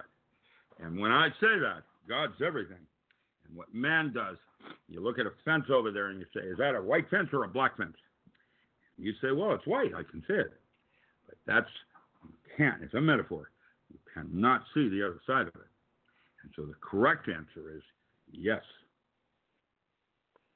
Well, how does yes do with counterfactuals in causality or the philosophy? You know, how do we use that in quantum theory? Because teleological future causes under classical causality. Here's the bad news. Quantum mechanics is no longer useful.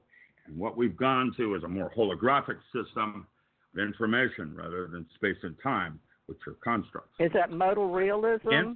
Or what would you... Yeah, well, here's the bad news. Information is not what you think it is either, because there is a theorem in information theory that states if you have enough information to ask a coherent question, you have enough information to answer it. The answer is contained in the frame of the question, because it is the way information folds down into or out of itself. And what I've done... Well, is that an analytical truth based on philosophers, though? Do you think that's analytic truth that's universally held by philosophers? Yeah, is that what we're talking about? Christian on it. I don't know how to respond to that. What I can tell you is that physics and religion are opposite ends of the same brain. That's why you have two of them. That's why the sun has a cavitation. And that's why our black hole has a white hole somewhere else. That is a way are you saying that looking. We have to defer to ourselves? Is that it's a philosophical question from central to peripheral, maybe, or we observe ourselves, and it does feel like that we have an inner observer. Well, here's the deal. You know, they equated me as the real Fox Mulder, and I'm going to state right up the gate, truth is not out there. It's in here. It's inside you. And the truth is different for each of us, and that is the wonder and glory of the diversity of man. I've watched whale, which are different, sing a song just like the American Indian. The Indian, American Indian calls it medicine. It is the song and dance of their forefathers. It's their history. And that's why the whale songs are identically the same and uniquely different from one whale to the other. They're singing medicine, history. And it is kind of like in the movie Enemy Mine. There is truth in all of us. And that's where, and it's an instinct. It's not logic. The upper brain, the one we call the mind, is there to make all our beliefs true. I wouldn't have seen it. I hadn't believed it. It's a tool to change reality. Why? Because it is a four-dimensional hologram, 5 space. And that means you slaters, every single reality is available, predicated on which part of the brain you're going to work from. Wernicke correction, the Mars Project, is just opening the first of many, many doors. We have not even begun. The study of altered states as an advanced form of physics is the latest in all of that. You watched a woman rip a car door off, save her daughter. Adrenaline did not make the bone in her body stronger than steel. How does that work? The only conclusion or assumed truth is that the laws of physics change in these different altered states. And what we need to do now is begin a map of ontology like they did in the Upanishads in previous epochs. They called those the jhana states, or different states of cosmic consciousness. And there were 8 of them. And that's why Larry had 8 in his neurologic circuits. So I use those as gateways. There's a physical, emotional, intellectual. Intellectual is where you distinguish a chair from a couch. And archetypal, next one up, fourth one up, that's where I am you. You are me. And I am the walrus. Well, now we've got. Well, do we do neutral monism? But, that would consist of, are we our mind rather than everything else exists in our mind? I guess you would call that panpsychism. But in the dual aspect theory, panpsychism is one way of looking at the universe. Listen, I wrote a book called Modern Alchemist, which is now used as a graduate level text in psychology all through Canada. And I can tell you, basically, Jungian concepts, Carl Jung. That book is a book of definitions, like the Dark Night of the Soul, and the stag, and the unicorn, and the forest skull. Soul and spirit within matter. And it's the way we look at things as Christian mystics in the 14th century, and lamp springs. And I did the old German into English and added psychological commentary on our current concepts of Jungian psychology. The next book that follows that is titled Magical and Ritual Use of Metaphor, Archetypal Gods in Daily Living. You are either possessed, one single story going on, or you are complex, more than one. Most of us have 5 to 12 basic stories going on. Each one. Well, do you think that's mutually exclusive, or do you get into determinism and free will? Persephone having to go back to Hades once a year. There are basically the Greek technologies suggested that there were 22 stories in the big city, each one representing a path in the tree of life. And path working is when you apply the magic and ritual format, celebration of a myth, to change the movie. So is that the free will problem? Or the problem whether or not we control our own existence and actions and decisions based on the 22 paths, or is that law of probability? Yeah. Once you know what stories you're playing with, do you want those endings? You don't. So change. Yeah, go ahead. Yeah, that's called path working. Path working is I'm so that is in. Well, I'm going to try and move magic into advanced physics as a study in the movement of altered states for gifts that God gave us down here in a brief moment of time. So you think that the game of life has the law of probability in it, that we can have these 22 paths based on the law of probability between action and reaction? We the third? Can, at some point, possibly in my lifetime, be able to choose what age you want to be and reverse aging. That's Ward Dean, who was Surgeon General of the Marine Corps. He wrote a book called Biological Aging Mechanisms, Clinical Approach. And the conclusion of every single way we measure aging, from telomerase on down, is reversible. Hoorah. Well, what about the classical ways that I guess it'd be ontology? I'm not sure, numbers, mathematics, but it's like Neil deGrasse Tyson says he's concerned that our level of species doesn't know the right questions, which makes sense. It goes back to the philosophy. If you ask the right question, then Rumpelstiltskin, says me. Right. Open. So there you go. Ask the right question. And that's where your information can we talk a little? Well, can't we address that? Let's address that in our definition of who we are, because everybody has a right to create and co-create together. And I'm hoping to get this set up as soon as possible so we can have webinars.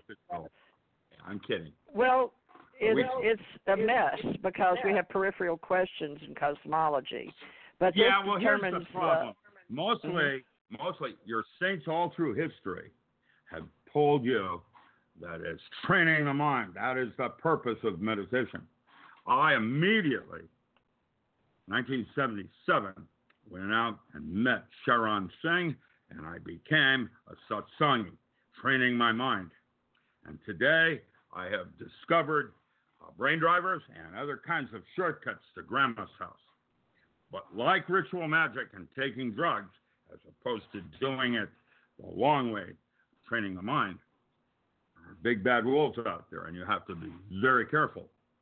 And so, training the mind is what we need to do next, because we have very few, including me a little. We have very few scholars such as yourself at the highest level. People think of Stephen Hawking, but that's in theoretical physicists. But you're more of a metaphysical philosopher, but you have Hindu philosophy, and we're looking for the origin of man and God, but our self-worth in the Upanishads or ancient scriptures. I don't know how we're going to do all this. We study world religion. Voice of the silence. Let's start with that one right now. All of you that are listening to me right now, hear music in your head. Right now, this moment. You can hear it. You don't listen to it very often because I'm trying to say something. That's the shabad, the lost chord. You focus on that. That's called bhajan. Simran and bhajan. You focus on that sound. You will leave your body. And this is not astral projection. This is soul travel where you physically go back home for a brief moment. And my teacher, Sharon Singh, wrote a book called Die to Live. And it's so you believe articulating is a form of creation, maybe? Articulating sound? Is that what you're saying in our meditation, possibly? With the Word of God. It's all started with sound. Even your Bible is using sound as a form of technology in relating sound to words in the Sefer Yetzirah, the Book of Formation. Now so between dreams and ritual, we can use that in perennial philosophy. Of feelings, never in terms of things. Dream manual. So you're more of a shaman. Are you a shaman? Higher order of information. I'm sorry? Are you a shaman of sorts in metaphysics, behavioral, shaman rituals? That's John Curtis Gowan. I'm going to try to educate you on concepts here. John Curtis Gowan wrote several very important books. One was called The Development of the psychedelic individual had nothing to do with psychedelics. Then he went to his monumental book called Trance, Art, and Creativity, Prototaxic, Parataxic, and Syntactic Modes of Consciousness. And a shaman is a very low-level awareness, goes into a trance state, places his consciousness in the eye of an eagle, and sees what the eagle sees. That is called prototaxic. So this altered state of consciousness is the simplest way to break it down in etymology, just an altered state? I'm trying to give you an ontology of mystical states. That's in Chapter 8 of Power Tools. There's an ontology of mystical states. In hypnosis, we have 100, in the ESP, I came up with 102 different relatable biological measurements related to the depth of hypnosis. Then in Power Tools, I related the ontology of mystical states, and in the non-local mind, the third in that book series, I'm going to relate neurotransmitters and their relationship to one another. What I did is I broke a language and was able to talk to a specific neurotransmitter using electromagnetic fields, wave shaping with Amora and Intimate. I could do a sawtooth wave and put a stack on it here. And I was able to break into and codex a specific neurotransmitter. That neurotransmitter gave me access to two other neurotransmitters because it talks to two others. The gate was broken, then I had access. And that's where we're going in consciousness. And that's what I'm doing, learning how, using my mind's eye and visualizing certain specific... You know what a time machine is? It is a face-center cubic hexagonal closed pack structure visualized in your mind's eye. That is Ezekiel's vision. That is the throne chariot of God. It is a time machine because your resonant cavity oscillation set up in the neural cavity, a resonance, and you visualize certain kinds of sacred geometry. And now you have a time machine, literally. And it's a metaphor of what I did when I did my studies with the military. And those three unpublished books are the Diamond Body, Electromagic, and the Yogatronics. You have no idea where we're going. This is very exciting for me because I've been doing this for a long time, and most people don't even get what I'm trying to discuss yet. It's okay. Maxwell was the same thing. We can order your books, your workbooks, Power Tools for the 21st Century, and get started with the books and the workbooks. And would that at least prepare us to start our webinars if we tell people first go towards the evolution of consciousness? I'd be happy to start there, Towards the evolution of consciousness. Yeah, I would like to teach a 1 or 2 hour course every week for 8 weeks for credit. And I'm good enough. I taught at Harvard, graduate level. And I'm prepared, if I can get the right staff to do artwork for me, I can put some material together that will lead you with Metaphysics 101. And we go right straight down. Well, Matt's pretty good. If I don't know if he could do it while you're talking. That's almost like you have to do a Spock mind meld, isn't it? Star Trek. I have that device in my house right here. And I'm going to put it up for sale. I need to make money. That's how I'm going to have to sell my biofeedback laboratory. What I'm seeking, actually, are individual patrons for individual books that I've written. $5,000 with a 10% return on your money for sales. And I've got 40 manuscripts ready to go right now. Hoorah. And I have been doing this a long time, and I think just the talk and the way I'm speaking, you either get me or you don't. That's why the military used me. That's why old man DuPont was there. And I am just one of several. I'm in contact with other people. You know, there's Jack Sarfatti, you know the names. We've been around a long time. I'm 75. And I have got history of successful books that I've written. The magical and ritual use of herbs. I assigned rituals to keep those 28 herbs out of the Uniform Controlled Substance Act, 1974. So you've had to do legal as well then. You're your own paralegal, Well, that's I guess. what made peyote legal in the Native American religion and why you're able to do Daime Church right now, because these are native plants like crabgrass. It grows everywhere. It's a native plant. And it contains neurotransmitters, almost as if it's not about chemistry, it's a delivery system to God. Well, tell us a little bit about mushrooms, because we don't want the kids eating the wrong ones. You've got psychedelic, you've got gourmet, and you've got pharmaceutical. I have 3 new books coming out on how to grow each one of those in your home. Okay. So you're a survivalist as well. We don't cover much on your herbs usually. I'm more into the mind science and the science fiction, and getting you to write some good Philip K. Dick travels. Yeah, but in terms of allotropic medicine, they're now suggesting that psychedelic mushrooms heal you on a spiritual level, and that proliferates down into the physical. And that means placebo is now no longer 10%, but 60%. And that's what the mind's eye is about. Well, what's the common ingredient out there? Is there any in America that's like psychosilib? Was it psylib? Oh, God, I forgot. I can't even say it anymore. Not that I ever could. Basically, is there any out there that people grow in America that can grow for real, that won't kill them, that will make their mind alter, possibly? I'm not a mushroom person either. Yeah, chapter 1, the one I gave my Navy SEALs was Cordyceps sinensis, and I hybridized it so that it delivered more polysaccharides, oxygen, on a cellular level than any other food in our food arsenal today. And that has to do with ATP, which is, if you look at it, is a quark gluon plasma, and where cold fusion occurs in the body.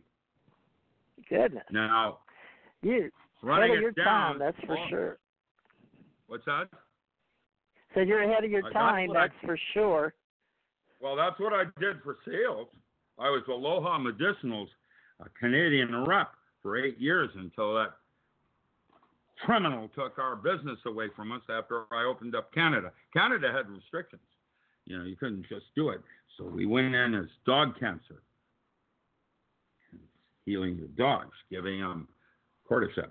Now, let me tell you this. If you feed your animal what you feed yourself, my chocolate lab lived to 18 years old. And I had to put her down with renal failure. And I was feeding her cordyceps. And that oxygen kept her dog. You know, my dog she was an artifact from my little girl that died of leukemia. It was her dog. And when she died, I took her dog and kept him. And I fed Princess the same food I ate. And that dog lived to 18.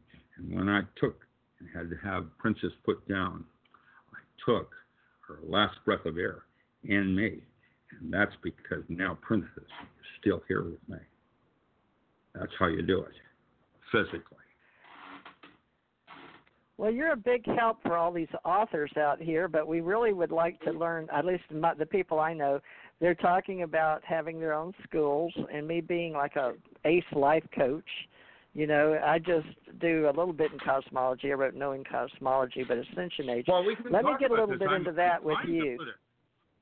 I have been given a university, a real university with credits and all of that, registered in the state of Florida, called Eric Fromm University.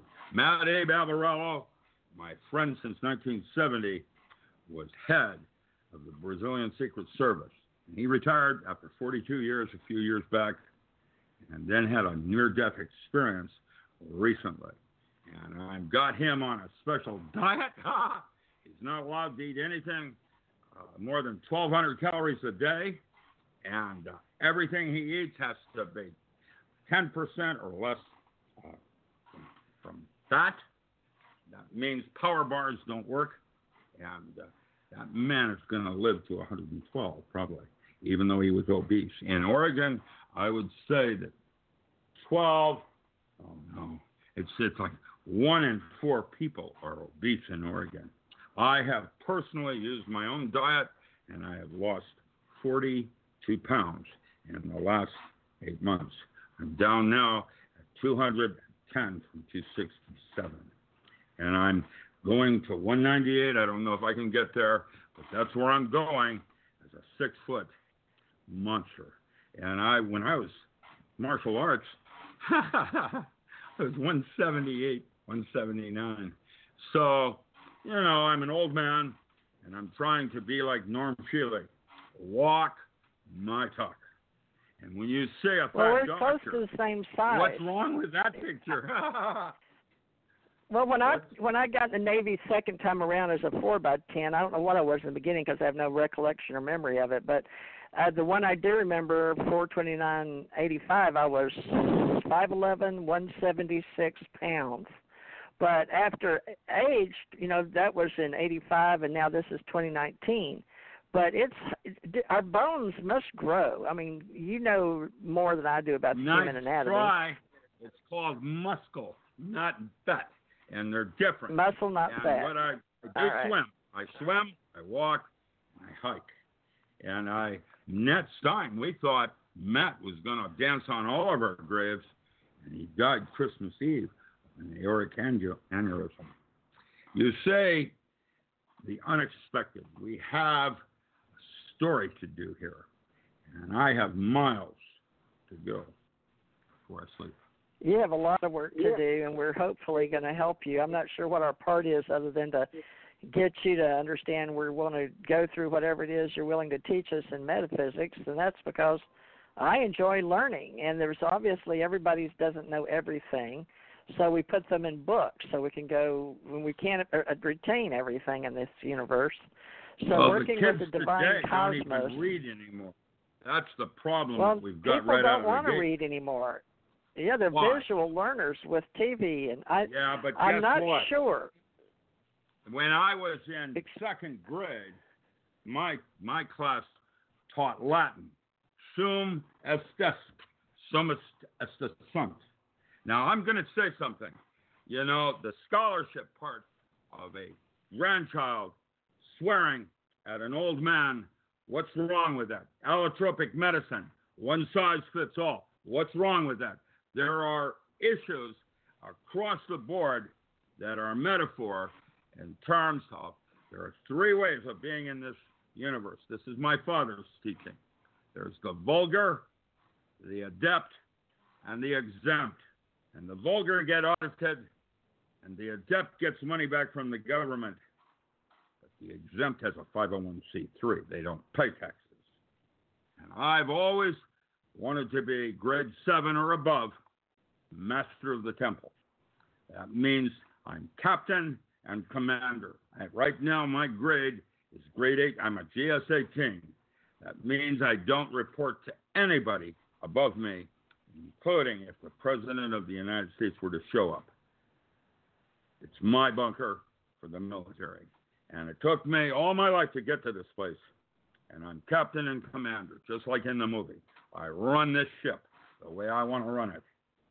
And that's called being sovereign in the free state of Jefferson. There's a movie out about a thing called Black Rain, about the free state of Jefferson and a detective that's trying to solve a murder in that future crime. It's called Black Rain. It's a very interesting world. Ernest Callenbach. Well, you always promote. You've always been good about bringing us a new movie we should watch or trailer. They should pay you for that because you're really good at finding stuff that maybe people will miss. But Black Rain. So you're saying that you like that movie? Yes, I did. There's a new one called The Code. And then there's a French movie on Netflix called Unit 42.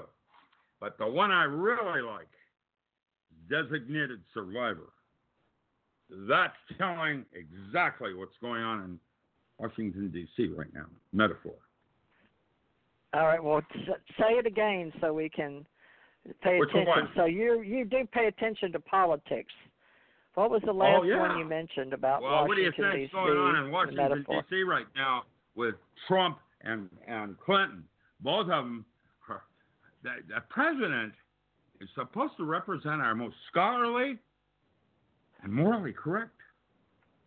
And Clinton I mean, Bundy Ranch here down just south of me was about uranium. She's going to go to prison. And Trump, oh my God, I didn't vote for Trump. I voted against Clinton and Buzzy. I'm telling you that we've been hijacked, and it's by what. So let's look at the hierarchy of other worlds. There's a theory going around, since we're not from the planet anyway, that there's a core group of people that have always been exposed, especially after World War II and the German Hitler regime. I don't know whether you agree with that or not. We talk about the Bilderberg group. There you start with the blood groups. And what I'm going to, where did there's so many that don't, I don't know that matters, to be honest with you, with the blood groups. It matters. You think the Bilderbergs, are they really pure bloods? And if so, we go back to J.K. Rowling's Harry Potter with you being Albus Dumbledore, right? But, he was a half-blood, so the what do you think Illuminati. The blue bloods were? Yeah, what do you think a blue blood is in terms of the Upanishads and Shiva?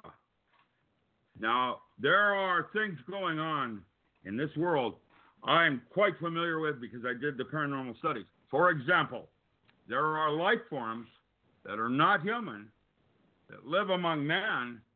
The first book on parapsychology was written by R.D.L. Lang called The Secret Commonwealth of Elf, Faun, and Fairy. And that led to Findorn. And my daughter, actually, when she was doing the solar eclipse, captured a fairy in her movie. And on closer inspection, it has wings. There is a movie by Pierce Brosnan called Nomads as a metaphor. Now, I'm going to say I have discovered life forms like Jim Morrison, 10 years old, when Montanga died at the crossroads and crossed over to the other side. That consciousness, like the Dalai Lama, does not die. It passes on to a human being. And actually... So do you think the bloodlines do have something to do with it then? No. With your Dalai Lama? It has to do with alternate life forms that are in among humans, like lichen and werewolves. A friend of mine was down off the hill in Wolf Creek. Werewolf is back after 200 years. It's a legend up there. Wow. It's probably just some tweaker running around naked in the woods on drugs. Who knows? Well, we only know what we experience, but we have to decipher what we experience. We have to take it in through our peripheral vision, I guess. Everybody's truth is different. And I see things like shapeshifter. That was one of the things I did, like the Oregon Vortex. When I did the Oregon Vortex, I flew over the Oregon Vortex at 20,000 feet with an interferometer, and it was bending light at 20,000 feet. Now, what bends light at 20,000 feet? A mini black hole. The Earth has ley lines and has been impregnated with the Bermuda Triangle and other kinds of anomalies that previous epochs used as ley lines. And the way you go in that direction, that's where all your churches are. And if you go in that direction over there, that's where all the bars are, etc. It is a metaphor in terms of groupthink. That's cybernetic anthropology again, by the way. We've been here before. The Clovis that they're unearthing down in Mexico that crawled out of a cave as Hopi, second ring, Navajo, they had spaceflight. You go over into France in the Cave of Dreams, and on closer inspection on that barbaric bison that's painted there, there's a star map with a little dot around it. You go further south down near Croatia, and that same star map is in reverse. And the only way you do that is in space. So you tell me. So you do believe there's other levels of life on this planet besides the human sentience, I guess, the Homo sapiens sapiens? Yeah, the Bright. That Men in Black International coming up. So Men in Black International is closer to the truth. Yeah. I was a Man in Black, and I didn't get that suit. I'll tell you that. I didn't get that suit. Well, you and I both have a level of clearance, so we both had the Navy contact, and we both have been around aliens or had CE5. Okay, close encounter of the fifth kind. Admit, when you say, are aliens real, the correct response is, how could they not be? And when you say, yes, what happened in Las Vegas, the correct answer is everything you could imagine, and because that's the way it's playing now. The correct answer is that fence white or black? Yes. Anything you can imagine and more. It's true. Well, we're going to have to learn about our entity relationships, not just with banks and commercial and industry, all that does take a part in our immediate processing of how the global world works. However, all the information in the future is going to be based on what we create. And I wonder if your level of controls with these entities, do you have any inside knowledge on the various levels? Because I'll tell you this. In Jungian psychotherapy, control is a fantasy. And while the Rothschilds and all might think they have control, watch what happens shortly with the American dollar. Well, the level of entity controls. Do you think so? There's outside entities, because being universal, and we know there's other universes. Yeah.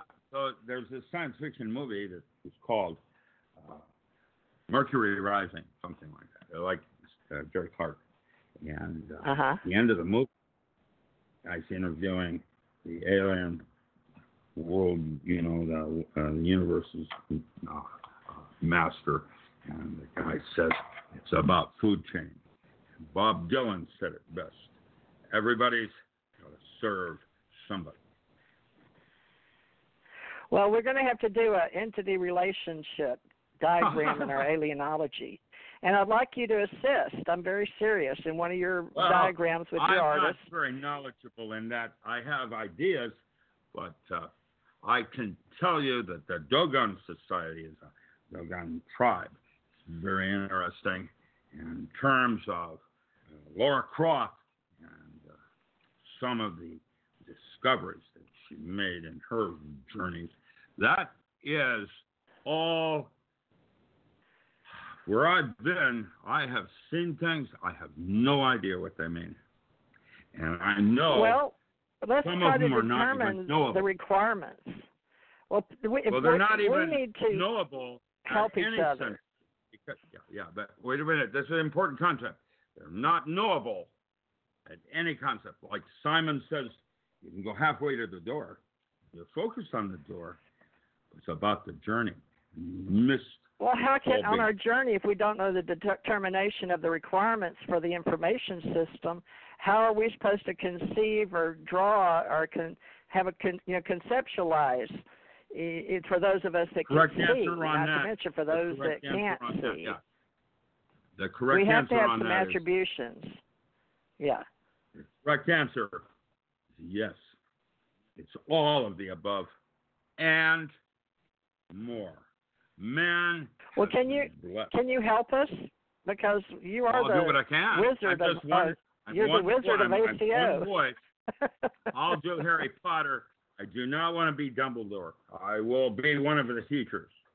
Hoorah. Well, you're definitely going to, you've got the looks and you've got the experience and expertise in your role as our Dumbledore. I'll do one side of yeah. But here's You'll be the deal. Dean of Metaphysics for us. What's about a definable thing, a concept, isn't it? We're coming up with a concept for our authors and our readers and our fandom. The problem that you're doing, the problem is about consciousness. It is a dream. And as long as you understand that, it's not about knowledge and growth like that. There's something else going on. Conceptual, logical, physical, we have entity attributes. So the visual paradigm has what? Of the people are describing entities, whether they're in their lucid dreams, their dreams, in their daydreams, are they having a real reality, a response? Are they really seeing UFOs? Are they really seeing aliens? And some people say they're being taken right out of the tops of their cars or through walls. Are these other dimensions? And I've seen spacecraft with another dimension. No. Yes and no. It's the only way the dream state can comprehend from its limited vocabulary and conceptual abilities. That's so why it's a lot God... like creating your own database, isn't it? We're going to have to create our own database for people to go through our club that's going to go through metaphysics. That it's used as a tool, not a given. You know, I train sales how to change a belief system like they would a pair of clothing. To go over to Iraq... Well, we're going to need to do that. Get your team killed. I'm sorry? We're going to have to do that. We're running out of time today, and it seems like we never have enough time with you. Just by the time I get warmed up, my mind catches up with yours. I'm here. And what I wanted to say finally is, please, my only source of income is through my books. And buy my books and buy more of them, because there's lots more where that came from. And I'm as good as it gets in that arena. In fact, I'm good as it gets in several arenas. I am MacGyver. So I have a 9-volume encyclopedia. Let's get them on Kindle, and these $2.99 is the popular. 70% of the world is buying the price of $2.99, and I think they get 24 cents of it. I don't know how long your sales will last out there, but $2.99 for a small PDF is what people are wanting out there. They're reading them fast. So we'll have to break your classes down and do weekly, possibly. Yeah. And we'll just set up I need as many an army of writers that would like to work with me in completing, just in agriculture, I have 360 PDFs. You can go to herbfarminfo.com. You can see 3 of them of 360. Okay. And everything is on Richard. Tell them the name of your website before we run out of time here. Yes, it's richardallenmiller.com. ALAN. richardallenmiller.com. All right. So RICHARDALLENMILLER.com. richardallenmiller.com. And it says right on the top.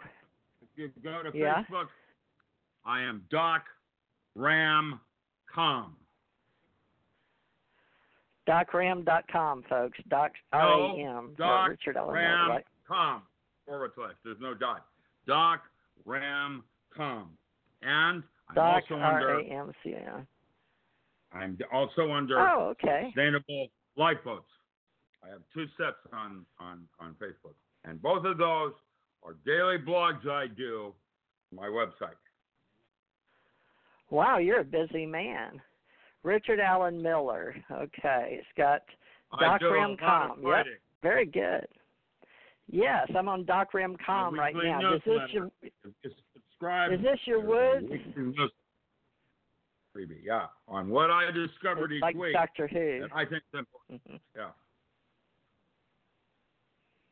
Okay, I'm looking at your face. Wow, you're really, even your Facebook's interesting. Thank you, check it out, for please. this opportunity. I have been working a long time.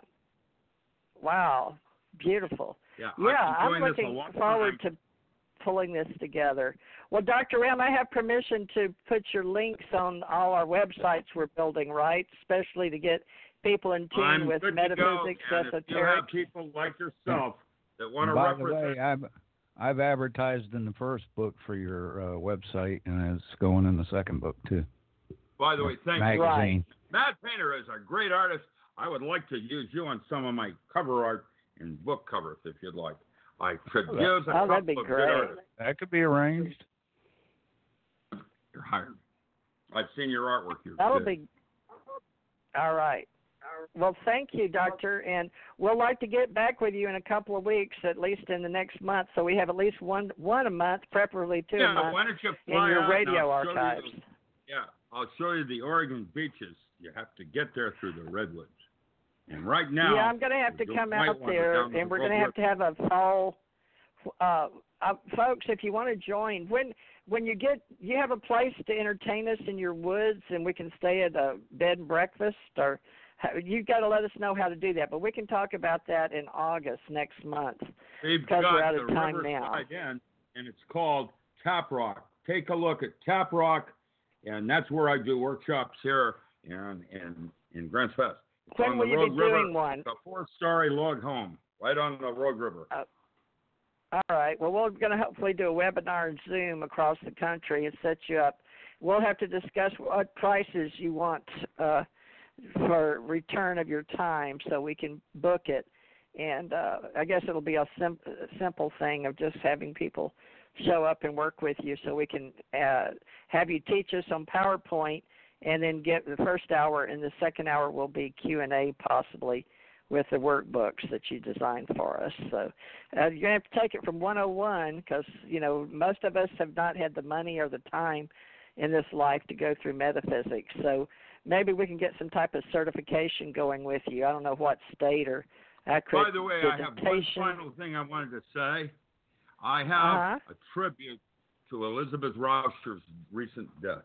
She was a colleague at Berkeley that was part of my little circle and did some of the biofeedback as a result of what we did at the Manager Foundation. And she just recently died. Elizabeth Rauscher. What's her last name? Rauscher. I will send you, I'm getting the link right now. It is mykeeper.com under Elizabeth Rauscher. And she's Berkeley. She did all the biofeedback after we did. It all started at the University of Washington on Bainbridge Island, and that's where we developed a single gain amplifier that was able to measure microvolts in the brainwaves. Wow. A lot of us don't even know about it. All right. Can you spell her last name so we can at least try to find her on Google? I'm not hearing it. Rauscher is A-R-A-U-S-C-H-E-R. Elizabeth And her first name is R-A-U-S-C-H-E-R. Okay, let me put her up here. She was one of I've got her. scientists like myself. Okay. American physicist. Elizabeth A. Rauscher, American physicist and parapsychologist. Former researcher with the Lawrence Berkeley National Laboratory and Lawrence National Laboratory, the Stanford Research Institute, and NASA. Thank you for sharing that. Her education was at the University of California, Berkeley. You bet. So we appreciate that. That came from Monica Grunter. She's now in Switzerland right now. I have a network of people that I've been working with for a very long time. And Matt A. Barbarello wrote a book called Bloody Brazilian Knife Fighting Techniques. And I had him autograph one for my grandson. And he went around showing all his buddies in high school and got himself kicked out of school. And my daughter, oh my God, I got in trouble. I know some. Well, I love Nassim Harriman, and she worked with him. So, Nassim, he's an excellent teacher. Of course, space and time. But she worked strongly with him, Elizabeth Rauscher, nuclear and astrophysicist. J.J. Hurtak, and you like him, or worked with him, J.J. and Desiree Hurtak. Yes. So, and it looks like one of her sightings, she appeared in January 2018 in California, Mountain View, California, with the Hurtaks. How about that? On mind dynamics in space and time. So this is something you'll have to help us with, Doctor. You'll have to, Dr. Ram, as he calls you, Tom calls you Dr. Ram. I see why that's your initials. So I'm just, I'm Doctor Who, I'm Dr. Strange, and I'm actually Doc Savage, all wrapped up and into a lot more comic book. Your X-Files, too. You helped us, and we didn't get to cover the smoking gun and the smoking man, but we'll do that maybe in a couple of weeks. Well, we'll keep plowing away at this and trying to get your books out. Dr. Carl Schleicher was at the same desk in Wisconsin Avenue for 48 years. And what desk was that? Well, he was Bill Franklin, Dr. Wilbur Franklin, was my counterpart in the Midwest, working out of the University of Chicago. And Okay. And, so it's a long time ago in a faraway universe. Well, we're still going to have you a few more years at least, we hope, in this 3D reality. But let us know what's happening, and we'll look for you in the next couple of weeks again, hopefully, and get these books set up on our websites, and we'll try to get our media set up with Ahmad and get us some pictures going and something going with our ACO Club. We have the Invisible College. To Matt Painter. I need 3 artworks right now. If you can give me a call in the next couple of days, I'd like to talk to you about some covers that I need immediately. Wonderful. He's got your phone number, and he's always on here on the internet, Dr. Rick. He's on here 24/7. You can see his little green dot. He's like. It seems like it, anyways. It's so very nice to hear from you. Also, thank you for helping us make this board work right today. Well, we're gonna get some more books out. We've got to get you helping us, and we're really excited about it. So we're here to serve you and serve others. I know you're in service to others, and we just need to know more about the whole shooting match, the whole origin of who we are, the world entity, and how you and I and Ahmad and everybody fits in. So I'm going to keep working on this Mysteries of Metaphysics with you and keep you as our highest dean of metaphysics. All right, well, we're going to build you something. All right, well, we'll get to you in the next couple of weeks, but Ahmad, please call Dr. What's the best time to catch you? When I call you in the afternoon, you're usually out in the woods traveling or something. Mornings are best. I'm usually, this last week, dealing with hacks and creepy things going on. It's been terrible for my girlfriend. She doesn't even want to be around when it's happening because she feels helpless. I'm helpless. I need a 3rd level code, and I only do 2nd level. And I need someone that can do 3rd level code. And if you know anybody that can help me, I've got cooties and Alabama ticks everywhere around me. Well, I think it has a lot to do with your hosting company because I had a lot of trouble with that. So we'll talk on email about that. Thank you. And thank you for your time, Theresa. All right. Oh, I've enjoyed it, and I hope you'll come back in a couple of weeks. Hopefully we'll be more together by then. All right. Now, Matt, call you in the afternoon. You're doing fine, Matt. Doc, just hit me up on Skype whenever you got time, and if I'm here, I'll answer. Okay, you hang out there. I have to load it special because it's on another computer, but I will, and I'll get back to you. You bet. All right. Okay. Bye-bye, guys. Yeah, arrange that meeting, Skype meeting. All right, everybody. Thank you. Thank you, Dr. Rick Allen Miller, and he is our Dean of Metaphysics now. We hope you understand that we'll be marketing and promoting his books and his works in metaphysics to all of those out there in our ACO Esoteric Community. So we have all kind of people interested in that. So, Ahmad, I guess I will talk to you, if not, well, your show's tomorrow Sunday, so we'll see you tomorrow. Anybody wants to chime in? 11 to 3, is it, your time, Eastern? Yeah, 11 to 3 Eastern. And first hour I play a video, and then the next 3 hours I take phone calls from anybody who's got the nerve to call. Okay, so 11 to 12 is on Eastern, and 12 to 3 call in. And that is, what's the name of your show on Sunday mornings, Revolution.radio? A Mad Look at Reality. A Mad Look at Reality with Thomas R. Becker, better known as the Mad Painter, and Dr. Rick Miller with our ACO Club Mysteries and Metaphysics, and he's going to be our Dean of Metaphysics. We're putting him at the top of the food chain.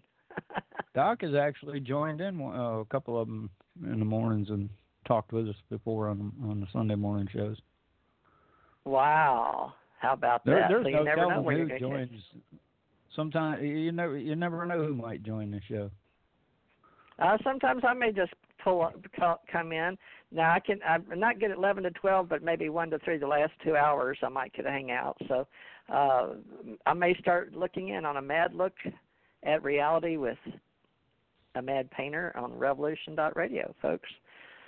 All right, and it so only gets there at one time. I mean, there's a recording of it and it's archived at the station, but I don't post it. I don't play it again or anything like that. It's just a one-shot deal.